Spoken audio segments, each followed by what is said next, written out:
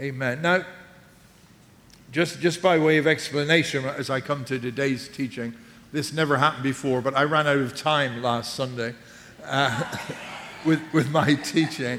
And here's what we're doing during the month of August, and this really ties in with our Grace Care focus. What we are doing is we're looking at a teaching series, and the series is entitled, It Goes Without Saying. And what we're doing in this series, It Goes Without Saying, is that we are looking at three statements that Jesus made in Matthew's Gospel, chapter 6, that he did not preface by saying, I command you to do this, or I want you to do this, but actually with each of these statements, he introduced them with the word when you do this. So there was an automatic assumption on Christ's part that his followers would be involved in these things. They go without saying. And it's very interesting that amongst, if you say, well, what are the three things that Jesus expects of us? You might say, number one, pray. Or you might say, number one, he wants us to really know the Bible. Or you might say, number one, here's what Jesus wants us to do. He wants us to be fully committed to and connected to a church. And the first thing he said that he thought should be automatic among his followers is none of those three. It's so often I've had conversations with people and they're perhaps in a position where they need the Lord's help in different ways. And then when we start to talk, they'll say, well, I know I'm not as spiritual as I should be. I could read my Bible more and I should be praying more. Listen, we could all read the Bible more and we should all be praying more. All right, don't admit it then. All right. But that's statement of fact. When you say I should be doing it more, can you tell me how much is enough then? How much is enough? I think we should be reading the Bible till it starts affecting our lives and then keep letting it affect our lives. And we need the Bible that we live out and work out and make happen, right? But actually, folks get so aware of some of those, I ought to be praying, I ought to be. That wasn't number one for Jesus. He talked to his followers and said, first one, main one, when you give to the poor. That was the first thing he said, when you give to the poor. Now he goes on in that chapter then and talks about when you pray, and then he talks about when you fast, which would not have been an appropriate subject for this Sunday morning, when there were waffles and ice cream and all kinds of things being consumed before most of us were awake. But it's all good. But the first thing was when you give to the poor. If you're new to us, you won't have heard me say this before. If you're regular with us, you heard me say this 1,000 times, but I'm going to say it again. The very first public statement Jesus made is in Luke's Gospel, chapter 4. Very first public statement. And here's what he said. The Spirit of the Lord is on me because he has anointed me to preach good news to the poor. That was it. That was how he introduced his ministry. It's like, here's Jesus now, officially on the scene, starting his ministry, stands up in the synagogue in Nazareth, reads from the Old Testament book of Isaiah, and the very first thing when he's announcing he's here as the Savior, and here's what I'm about, the Spirit of the Lord is on me because he's anointed me to preach good news to the poor. And for followers of the Lord Jesus, here's the fact. Christ lives with us, and Christ lives in us, so that with his help and with his love, we will do exactly what was so important to Jesus. And number one to Jesus was when you give to the poor. Amen. When you give to the poor. Churches have different focuses and different emphases. But in case you haven't grasped it yet, and those that are new to us wouldn't have heard me say this yet, what we're about is very simple at Genesis. We're here to help the hurting, to seek and to save those that are lost. When you give to the poor. So, here was the introductory verse or statement that Jesus made about that in Matthew chapter 6 and verse 2. So when you give to the needy, do not announce it with trumpets as the hypocrites do in the synagogues and on the streets to be honored by others. Truly, I tell you, they've received their reward in full. But when you give to the needy, do not let your left hand know what your right hand is doing, so that your giving may be in secret. Then your Father who sees what is done in secret will reward you.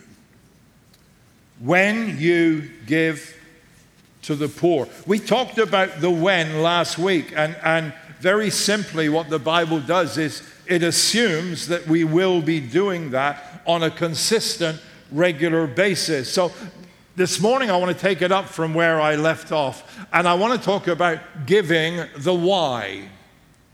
Why we give. Why we give to the poor.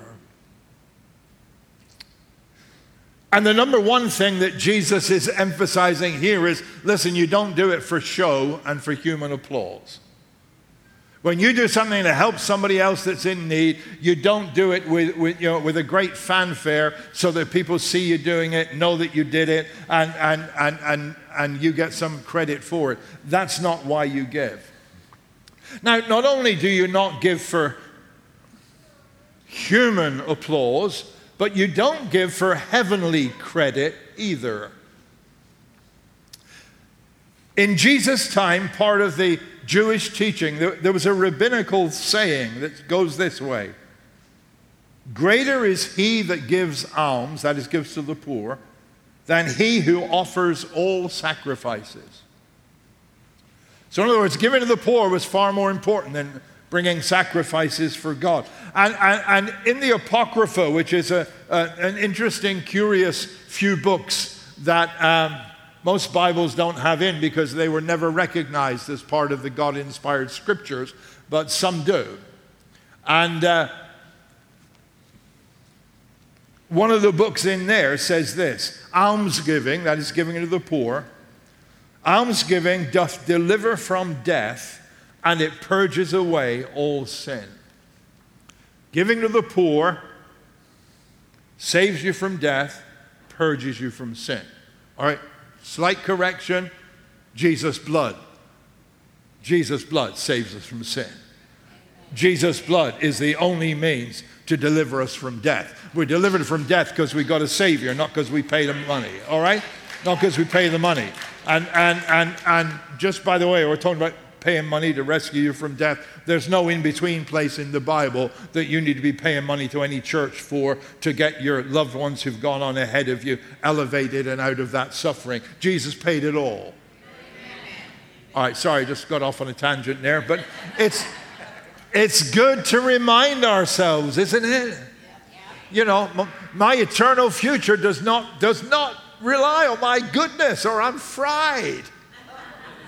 And you are too, right? My eternal destiny is totally linked with what Jesus has done. And what he did was enough for every single one of us. So we don't give to the poor to get credits in heaven.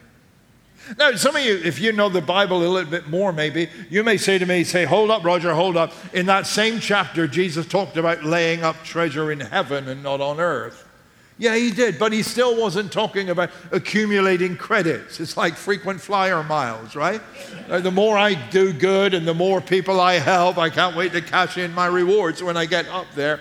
No, Jesus was simply saying, you know what? You need to focus on things that are of eternal value and of eternal worth.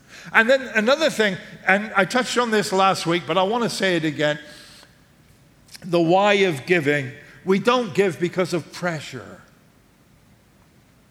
Not because of pressure. In 2 Corinthians chapter 8 and verse 3, it says this. Paul says, I testify that they gave as much as they were able and even beyond their ability. Look at the next phrase. Entirely on their own. Entirely on their own. And then in the next chapter, chapter 9 and verse 7, he says this, each of you should give what you have decided in your heart to give, not reluctantly on one side, or under compulsion on the other side, for God loves a cheerful giver. Don't be reluctant, but don't feel that you are compelled. So our giving should never be something that we feel under pressure to do. And some of you have been around long enough to have been in situations where you felt you were being pressured. Lord, I've been to Christian events where I've made out a check for the offering before I left the house, because I knew what would happen before the offering was received. There'd be a whole attempt at manipulation of everybody there. So it's like, and I like to think I'm kind-hearted. You can comment on that privately later. But I like to feel that I am. But it's like, I know that people are likely to be manipulated tonight. I've made out my check already. That's what I'm doing. Right? I wasn't reluctant to give, but I didn't want to be under pressure either to give. And we should never be in that kind of situation. And beware of scams, right? And I'm not talking about people calling you to check on your warranty on your car. I mean, beware of scams where people really, they try to sell you a thing like, you know what, if you give, you are going to receive. Here's the story. So-and-so gave to our ministry, and within 6 months they had a brand new car, or they had a big house, or they were able to pay off all their debts, and if you give to their ministry, and they'll quote Bible verses for you totally out of context. Beware of scams. When you give willingly what you have decided in your heart to give. Now, let me just mention this for those of you that may not have been with us last Sunday. Let me just mention this. At the end of this month, the last Sunday of this month, which is 2 weeks from now, we are, that Sunday, in fact, a lot of you give online at different times. So what we're saying is all the giving that comes in over that weekend, online, in person here Sunday, what we are going to do with that is take out one regular week's operating costs, and then everything goes to Grace Care from that offering, okay? And so actually, the Bible verse I'm talking to there is this. Make your own decision, not under pressure. Don't make it yet. Just be praying and preparing your heart, and do what you feel God wants you to do. I shared last week, because of the way Grace Care has grown and grown and grown, and literally the thousands of lives we are now impacting through those outreaches, we have gone from a position where our budget used to be a couple of $1,000s a year and was easily taken care of, to the fact that currently, and trust me, it's a miracle we can do it with this, our budget now on Grace Care is $100,000 a year. And it is a miracle. Ken and I were speaking to the Rotary Club in Patchogue a few months ago, and the chairman said, so what's your budget? And we said, well, about $100,000 a year. He said, how do you do that? And the bottom line is this. We've got dozens and dozens and dozens and dozens of volunteers who give a lot of time and a lot of effort and a lot of energy. And we've got a lot of great donors who give us good stuff that we are able to pass on to our clients. So, but our budget is $100,000, which we don't have floating around in our general fund. And I'm just sharing with you, one of the things we're hoping to do at the end of this month is to put a substantial amount into our budget for the next 12 months. But I don't want you to do it under compulsion. Are you with me there? Are you okay there? All right. So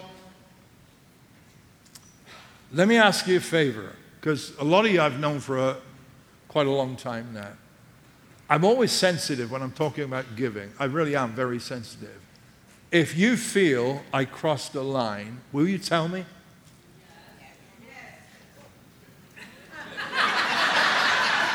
I really want you to. I really want you to. I really want you to. And I know you well enough to know that some of you may well do it anyway. But I'm throwing that out to everybody and saying, what we do is we share with family what's up, where we're at, and that's it, and share an opportunity. But there's no pressure at all. Is that okay? We good so far? Yes. You know what? I spent years pastoring, my early years of pastoring, where I never mentioned giving or money once. And it was then that I finally got this revelation that if I believed that God blessed us when we gave, I should talk about giving because I want our folks to be blessed. And so I do from time to time, probably once or so a year. And it spans 2 weeks as it happens right now. but the reasons, you don't give out of compulsion. The word that I've mentioned a couple of times this morning is the word alms, A-L-M-S, which we don't really use a great deal, I don't think, nowadays. And that's in the older translations of the New Testament. And Jesus talked about giving alms. And giving alms literally means, the word alms means to have compassion and to be merciful. And talking about the why of giving, there's the why of giving. Because I have compassion and I want to extend mercy. God is more concerned about why than how much. I'll say that again. God is more concerned about why than how much. Right? We do what we're able to do. God isn't interested in the number. God is interested in the motivation of our hearts. That's why I carry a money order around in my wallet and have done it for years, which is a money order that's made out for $1, I think. Do you remember that one, Charlotte? It's $1, I think. It's a money order made out to our church for $1. And a number of years ago, I'd spoken on giving. I'd spoken on tithing, which I'm committed to myself. And I talked about tithing. 10% belongs to the Lord. And a few days later, in the mail, we got this money order for $1. And it said 50 cents tithe, 50 cents offering. Which suggests to me, I mean, we didn't know who the person was. Suggests to me that person got $5. And they wanted to give 50 cents, the tithe, to the Lord. And they added another 50 cents. And then they paid for the stamp to get it done. And when that money order came in, I was incredibly moved. A money order for $1, but obviously it was an incredible amount to the person who'd sent it in. Okay, now I'm going to tell you this because it meant so much to me. I kept it. I put $100 into the church's account instead of it. So I dropped in $100. I bought the dollar money order back for $100. And I've kept it. And that just reminds me of incredible dedication. And it reminds me of exactly what I'm talking about right now.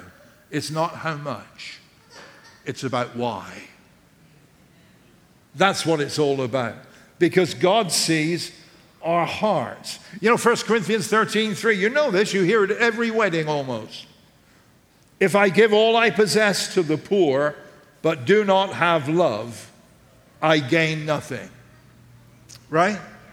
Right, there it is. There it is. The bottom line is the motivation. It is love. And what's happened in those who belong to the Lord, 2 Corinthians 5:14 is this. Christ's love controls us now. I'll say that again. And if you think it's true, just say it. You don't have to say it loud. Say a quiet amen, okay? All right? Christ's love controls us now. Amen. Thank God. Thank God.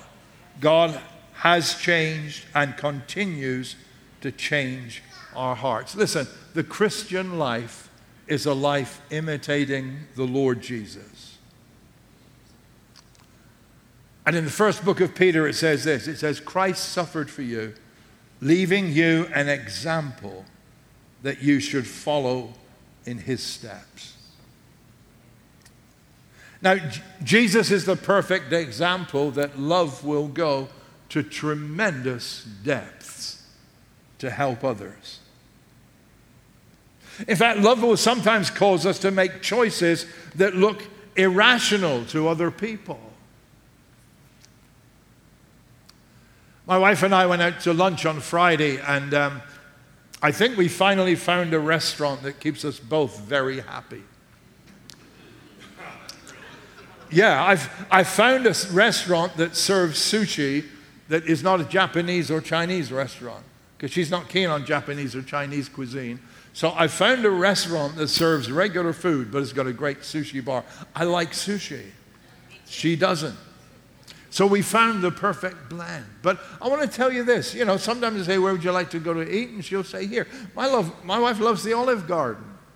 I don't, but she does. So guess what? Sometimes we eat in the Olive Garden. You know why? If you love somebody, you do stuff that may not be your first choice because you want to make them happy, right? Okay, stop elbowing your husband. Right? But you do that. And sometimes love will cause you to do irrational things. And sometimes when we care about those who are hurting, we'll do things that seem irrational to others. People might say, you can't do that. What if this? What if that? What if the other? But the reality is this: we're in a different stage of life now where Christ's love controls us. In fact, in 2 Corinthians 5:13, Paul said this. He said, if I acted crazy, I did it for God. Great. Put that on my gravestone, will you? If I acted crazy, I did it for God. I read a Bible commentator called A.E. Brooke. He wrote this. He said, life is a chance of learning how to love. And out of loving those that are hurting comes giving to those who are hurting. In 1 John chapter 3, verse 17, it says this: if you see some brother or sister in need and have the means to do something about it, but turn a cold shoulder and do nothing, what happens to God's love? It disappears, and you made it disappear.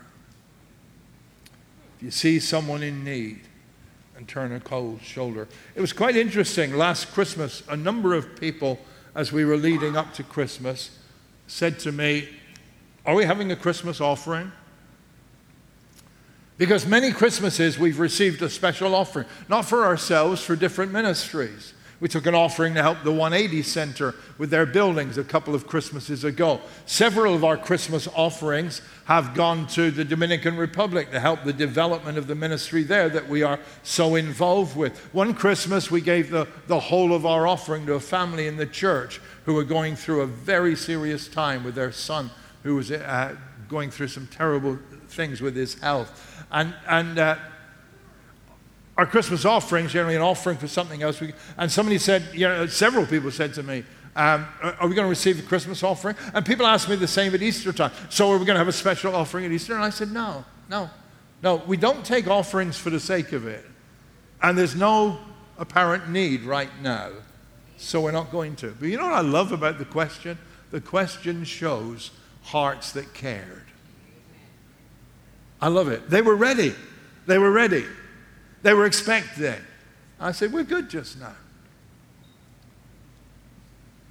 Right now we could do with your help, but I'll just throw that out there. But that's, so we are good. We're going to receive a special offering, as I said, on the 28th of this month.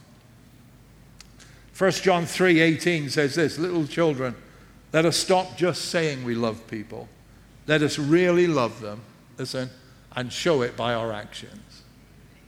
Let us really love them and show it by our actions. That's the why of giving. All right, so let me get to the final thing. The what of giving. The what of giving. What happens when you give? Here's what Jesus said in John 6, verse 4. He said, when you give, your Father who sees what is done in secret will reward you. When you give, your Father who sees in secret will reward you. Now, the motivation is never to get God's reward. The motivation is to help someone that is hurting. But as we do that, the Bible says here, God will reward you. Let me tell you this. I have never seen an impoverished giver and have never myself been impoverished by giving. I would say that again, because the older I get, the more weight that statement has got. I have never myself been impoverished by giving. Never. Never. That's part of the what of giving. In Proverbs 11 and verse 24, it says this. It says, there is that sorry, I'm reading this from the King James Version. I'll explain why in a moment. Some of you know, because I told the story 1,000 times, but just look interested when I get to it. Proverbs 11:24, there is that scattereth and yet increaseth, and there is that withholdeth more than is meet, but it tendeth to poverty. And the story behind that is simply that as a teenager, I don't know, maybe my mid-teens, one afternoon I'm in a Christian bookstore and I'm looking for a book to read, and as I get the book, it's quite interesting actually that I remember the book I bought. I don't remember even the name of it, but it was about a lady who went into the poorest area of London and started ministering to the poor. And this was her whole story, and that was the book that I bought. And then as I'm looking around, you know, you get kind of plaques and stuff in Bible bookshops, right? And we don't really have one now, do we? There's a gun store where it used to be, but that's another story altogether. But here's the thing, you know, and they had this kind of little sort of, just on thick card, this printed Bible verse. And the Bible verse that was printed on there was this verse, Proverbs 11:24. There is that scattereth and yet increaseth. There is that withholdeth more than is meet, but it tendeth to poverty. And I bought my book, and I bought that. And I took it home. My brother and I shared a bedroom. And it was kind of, my mother said you could almost draw a dividing line down the middle, because one half was impeccable and immaculately tidy, and the other half looked like a bomb had hit it. Don't jump to conclusions. Yeah, but you're right. Mine was the side that the bomb had dropped. Yeah. And all around his wall, he had kind of these big posters of different bands and stuff like that. You know, it was the 60s, the Rolling Stones and the Beatles, good music, the Kinks, you know, really good stuff. And he had this all around the wall. My wall had nothing, so I just get 4 drawing pins and I put up my Proverbs statement. And I must have read that hundreds and hundreds and hundreds of times, till maybe I didn't even notice it was there anymore. But you know where it was? It was here. It was here. I have never been impoverished through giving. If you have, please talk to me. But my suspicion is that there are a lot of people here today who can say, yeah, me neither. Me neither. There is that scattereth and yet increases. Real giving costs. If I give to somebody else, I haven't got it for me.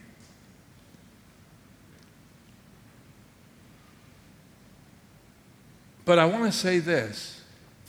If you've been nervous of or apprehensive, try it and see. Because God's word works. God's word works. Try it and see. Now you may say, and I've had people over the years say to me, well, I started giving and I seem to be in a more stressful financial situation than I was before. Listen, I'm not telling you if you decide to give $100 to the work of God, you'll get $100 back later that week. I didn't say that, right? Or $200 back a month later. I didn't say that. But but the Bible makes this very clear, that when we give, let me quote Psalm 41 verse 1. God blesses those who are kind to the poor. Look at this. He helps them out of their troubles.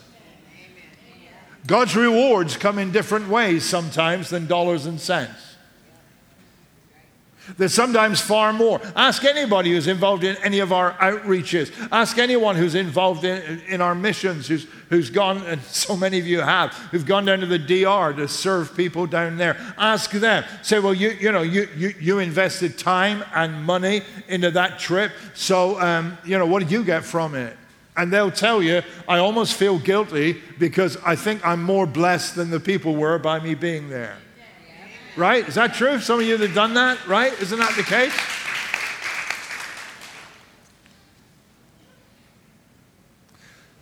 Proverbs 14, verse 20, even his own neighbors despise the poor man, while the rich have many friends. But to despise the poor is sin. Look at this. Blessed are those who help them. Blessed are those who help them. Proverbs 28, 27, those who give to the poor will lack nothing, but those who close their eyes to them will receive many curses. Those who give to the poor will lack nothing. Let's keep doing what we're doing. Let's make our focus the people who were the focus of Jesus.